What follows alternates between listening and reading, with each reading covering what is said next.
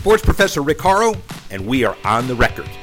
Every week, this podcast will take you inside the $1.3 trillion business of sports, the top deal-making issues, the top tech issues, and the top social responsibility issues, plus a blockbuster interview with someone who you might not have heard from in the world of sports, but having a profound effect on its impact.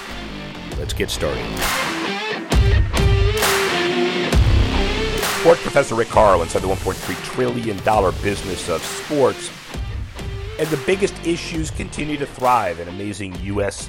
Golf Open, soccer intensifying before Qatar, basketball over, but hockey is not, baseball getting bigger, American football just around the corner. Let's look at our deal-making issues this week. 3-1. 3. The International Swimming Federation set to release NFTs to those who break world records. They will commission a digital artist to design the personalized tokens for any record-breaking swimmer receiving a $50,000 cash prize. And FINA, the organization, claims the NFT award is due to appeal to the younger audiences and to incentivize competitors to swim at a high level.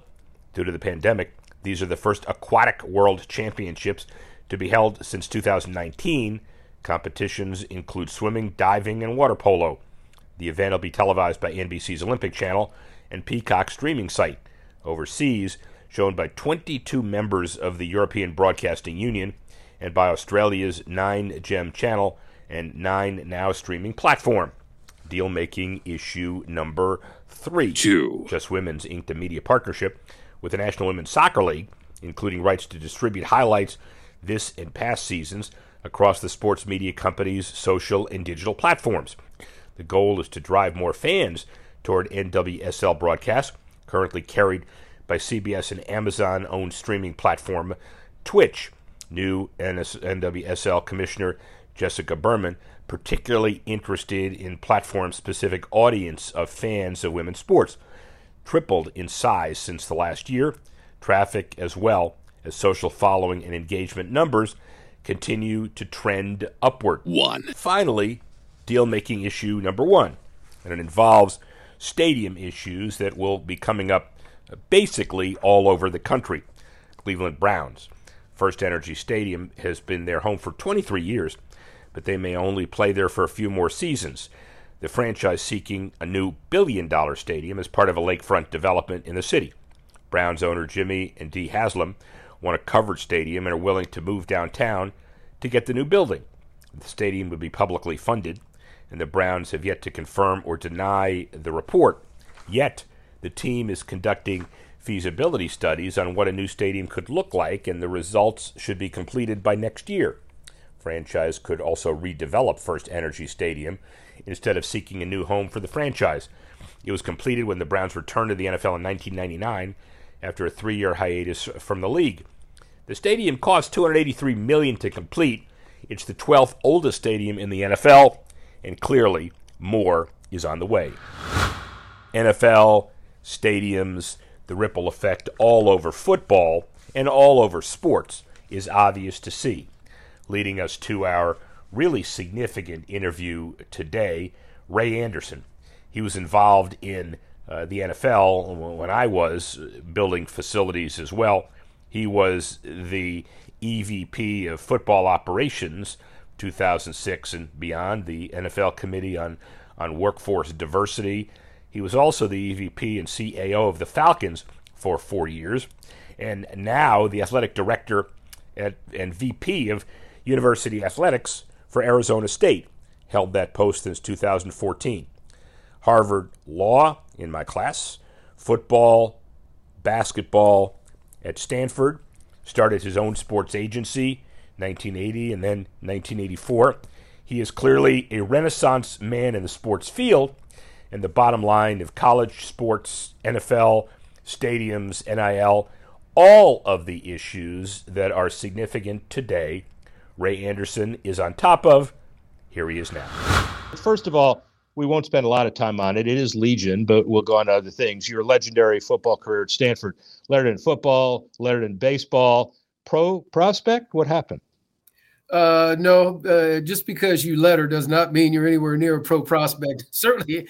But it gave me the opportunity to go to college, fully paid, the opportunity to participate in intercollegiate athletics in a great conference, travel, see the country, meet a bunch of people, and really kind of inspired my love and my passion that said at some point in my career, wouldn't it be nice to be in athletics? And so here I sit, fast forward a number of years as an athletic director. So it's kind of all worked out. But no, I was never a professional prospect, although I thought I would be at some point in baseball, although I did get drafted by the Oakland A's in baseball out of high school. But I'd already accepted the scholarship to Stanford, and I was not to be deterred. Thankfully, I was smart enough to anticipate that my skill set would not be a professional level skill set, Rick. Well, it is a professional level skill set. It's just a different kind of professional deal. So from your sports advisory representation to then the EVP and CAO of the Falcons for 4 years, and then the NFL with football operations. Was it easy with your skill set as you look back to shift sides of table, let's say? It really was not a significant challenge to go from labor to management because all during the course of my career, I was really involved with both sides, really got a chance to see some really good professionals work on both sides of the table. And it really kept my eye open to maybe management opportunities at some point. So even when I was working as an agent, I always thought that at some point, if I could get on management side in an executive position, I would look to potentially do that. And so that opportunity was presented by the Falcons and then later the league office and then now here. So though the learning curve and the switch over wasn't dramatic because I was always, I think, respectful and anxious to hear both sides of the story, even when I was representing players and coaches primarily. As we get into the segue to ASU, hot topic, stay at whatever level of 30,000 feet you want to, but you were instrumental in the NFL committee on workforce diversity.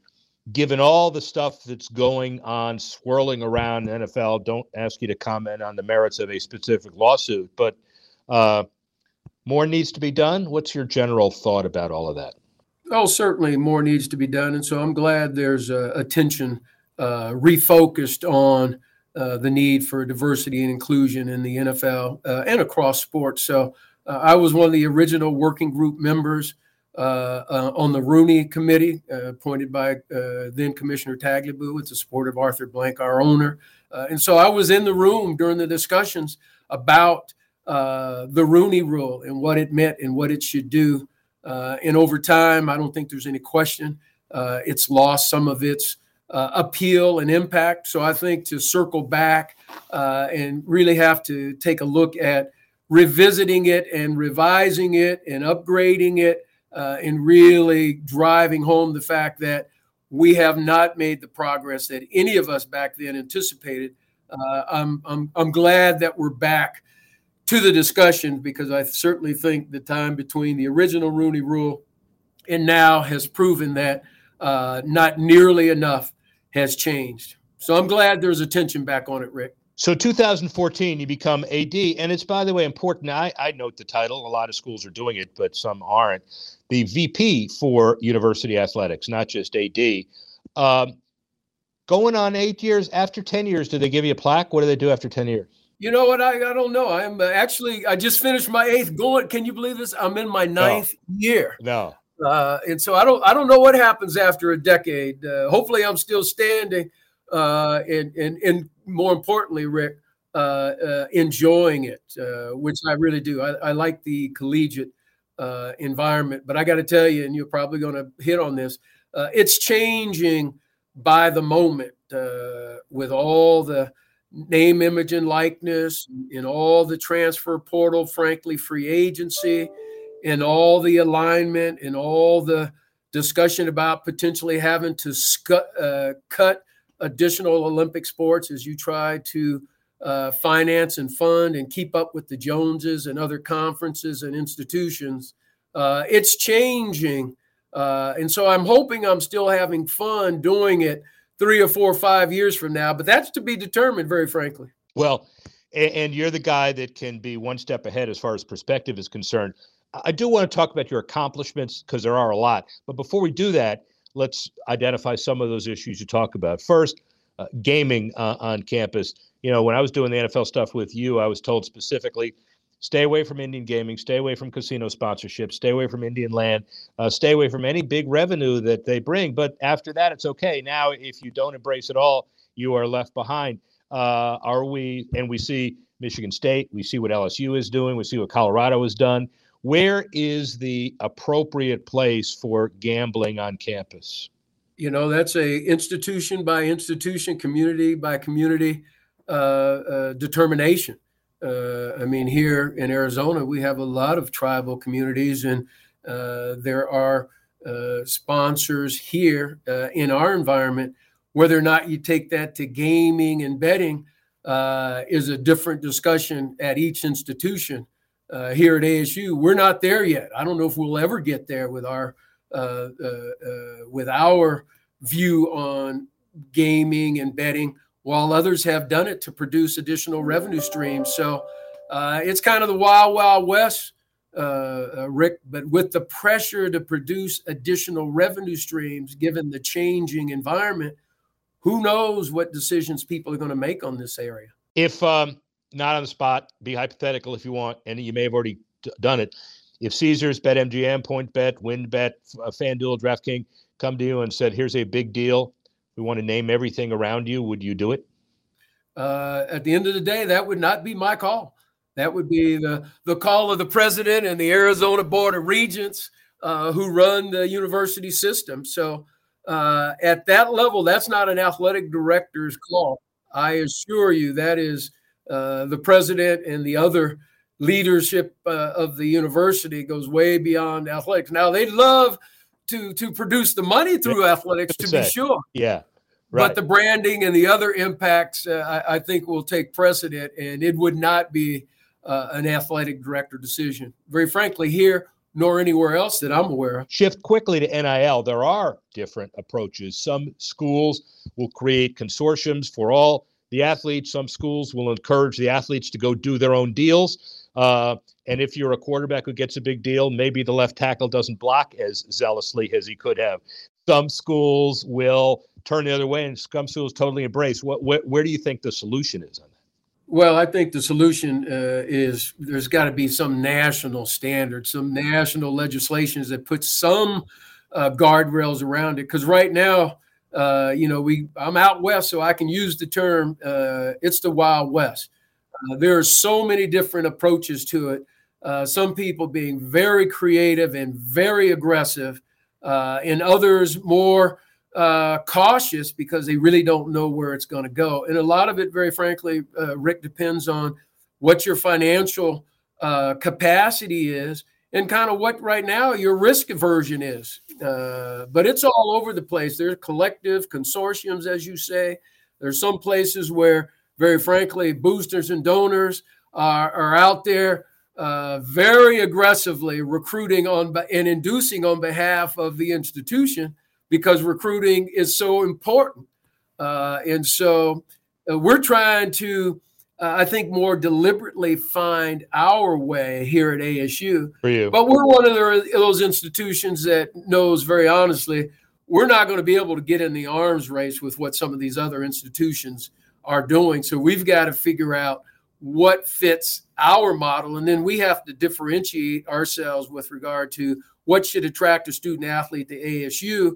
That's not going to be just about the money in the NIL, but it's very tough right now, man. Nobody has a handle on it. Certainly we don't, the way we like to. Well, Ray Anderson yet again excels in expectation management, because it's going to be one of those things where everybody I've talked to says that the next Ohio State is the following 48 schools that can maneuver the highest NIL dollars to the highest bidder, and not just in football. And we see the basketball programs too. But I'm sure you've got a level head on it like you do everything else. Well, it is going to be one of the next 18 months, 2 years, Rick, and this stuff is going to tell, in my view, where we're going to be, because you're not going to get in an arms race with a lot of the SEC schools and Ohio States and the others who, very frankly, have just always had more financial wherewithal, and you're just not going to get in an arms race with those institutions. So it's going to be interesting to see if you get to a point where it's clear that all the 5-star superstars are all going to the same place.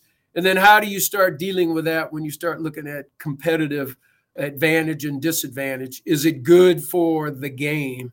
It's going to be very interesting. So that's getting the athlete. How do you keep them? And let's spend a minute on the transfer portal, which you suggest is just another de facto free agency with another name. How do we in the industry deal with that?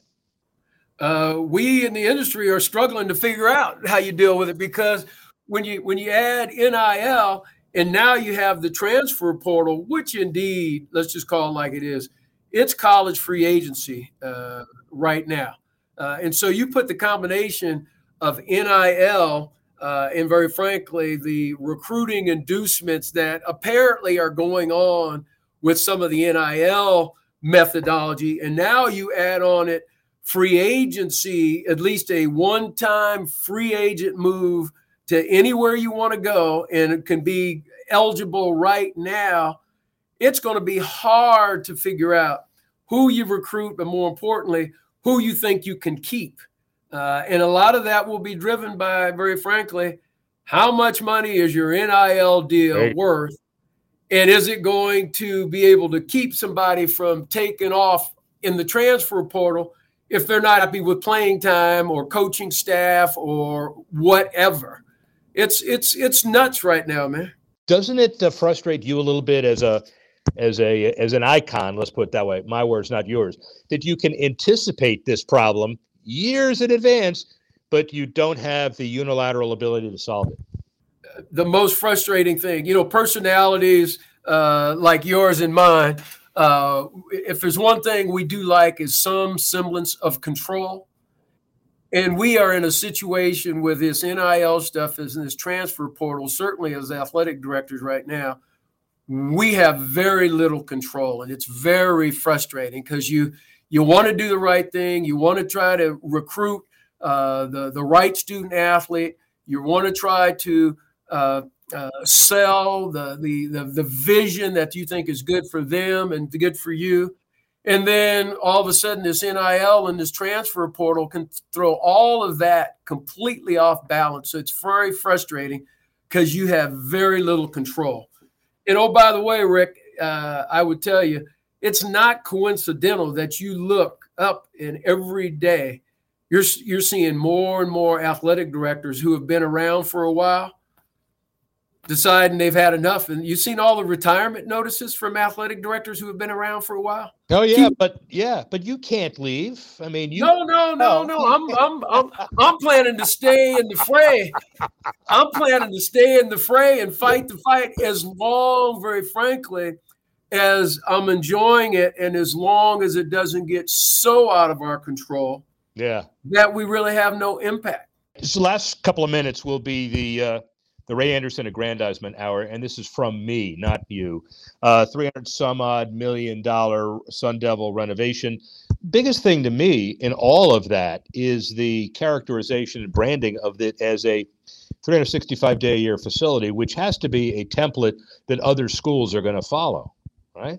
You know what? I'm sitting here outside of our Sun Devil Stadium 365, and indeed it is a community available asset, a university available asset. So we built it to be much more than a football facility.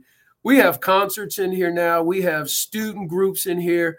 We have banquets. We have corporate meetings. We have all kinds of community activities, from the tribal festivals to the high school championships. We're going to have a soccer friendly. It is really an all-purpose arena with the thought that why would you not make it a community-facing asset? And that's what allowed us, very frankly, to get the additional funding to make it a multi-purpose. In our $115 million multi-purpose arena, which will be the new home for our hockey arena, in our gymnastics, in our wrestling, we have a second NHL size sheet of ice that will be the community ice arena for adult leagues and youth leagues and club leagues and clinics and holiday festival skating that converts to a 6,500 seat concert venue from a 5,000 seat hockey venue that will be a multi-purpose and revenue producing public accessible facility. That's our model here, and it's working for us, Rick. Did you forget anything? How many times have you done that one? That's been my business. You know, it's my business. How proud of you are this? I noticed the passion with which you deliver it. It's a big deal, Ray. Well, you know, the beauty is you come here to have an impact beyond your athletic teams, and the way we have structured these new facilities and offerings is it's a community serving venue as well. And oh, by the way, you're able to drive additional revenues by operating it and designing it that way. Our multi-purpose facility, which is for us code for our new hockey facility, it is like one of the biggest anticipated new venues in this whole valley in a long time. And we're really proud of that. And oh, by the way, we got a tennis vision coming along that will serve that same type of purpose, open to the public, certainly open to us, open to communities, open to leagues, open to the underserved community, open to students. And oh, by the way, there's a revenue opportunity there because it's a business that's run for profit. You've been the Pac-12 AD chairman. You're named one of the top 25 most influential minority members in sports. I don't know who the other 24 are, but you know, I don't understand it. And on and on. How does it feel to be the grandfather of sports in the Valley and in all of sports business? You're getting kind of old. I wouldn't know because I don't think that's me. I think that's you, my old friend, who is flattering me yet again, and I appreciate it. But I just enjoy being a member of a community and an industry where I think I can make a difference. And I think over the course of my career, I've had some moments of being impactful. I've also had some moments where I'm sure I've underperformed. But I'm telling you, man, it's been a wonderful industry for you and me and other folks. And I'm just very fortunate to have been involved and hope to be here doing this for at least a few more years, hopefully positively.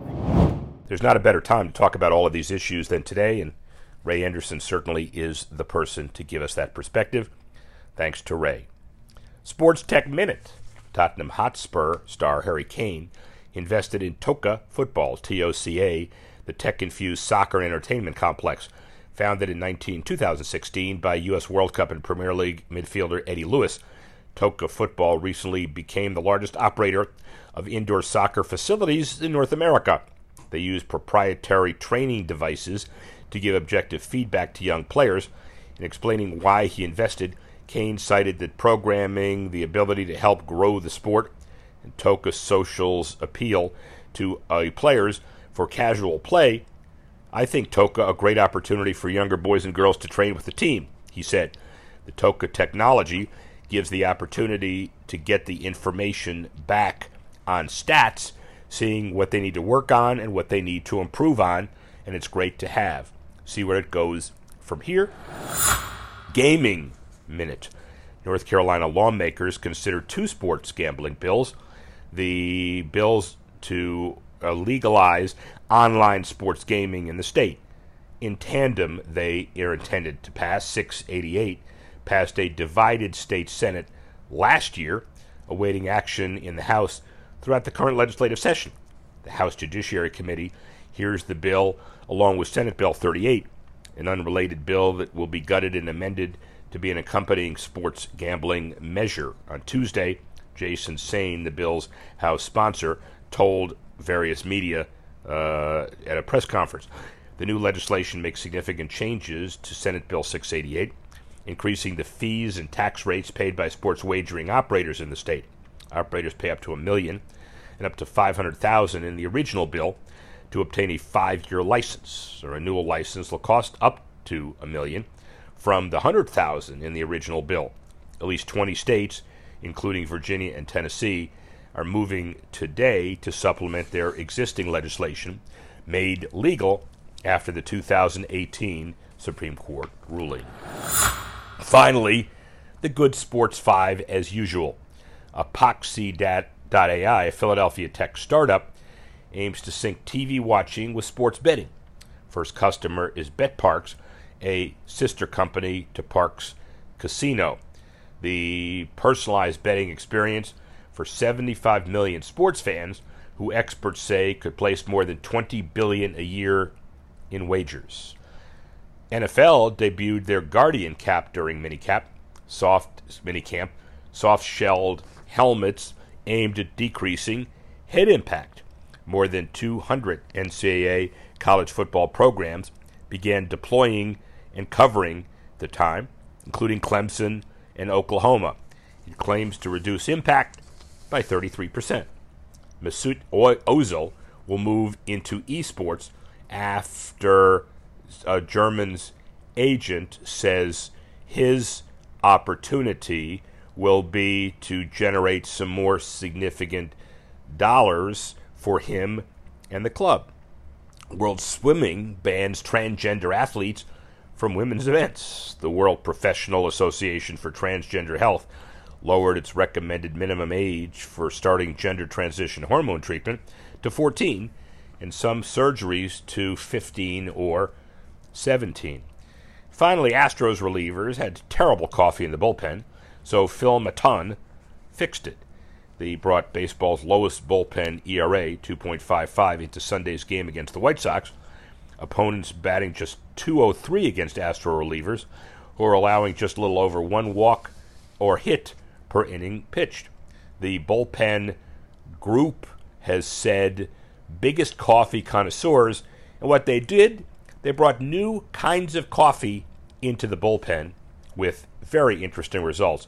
What'll they think of next? That's your good Sports 5. Well, that's also the show for this week. We'd like to thank Ray Anderson for giving his time and perspective for all aspects of contemporary sports business issues. I'd like to thank Nick Nielsen for helping us put the show together, and for all of you to watch and listen and join us next week when we continue to go inside the $1.3 trillion business of sports. I'm the sports professor, Rick Horrow. See you next time.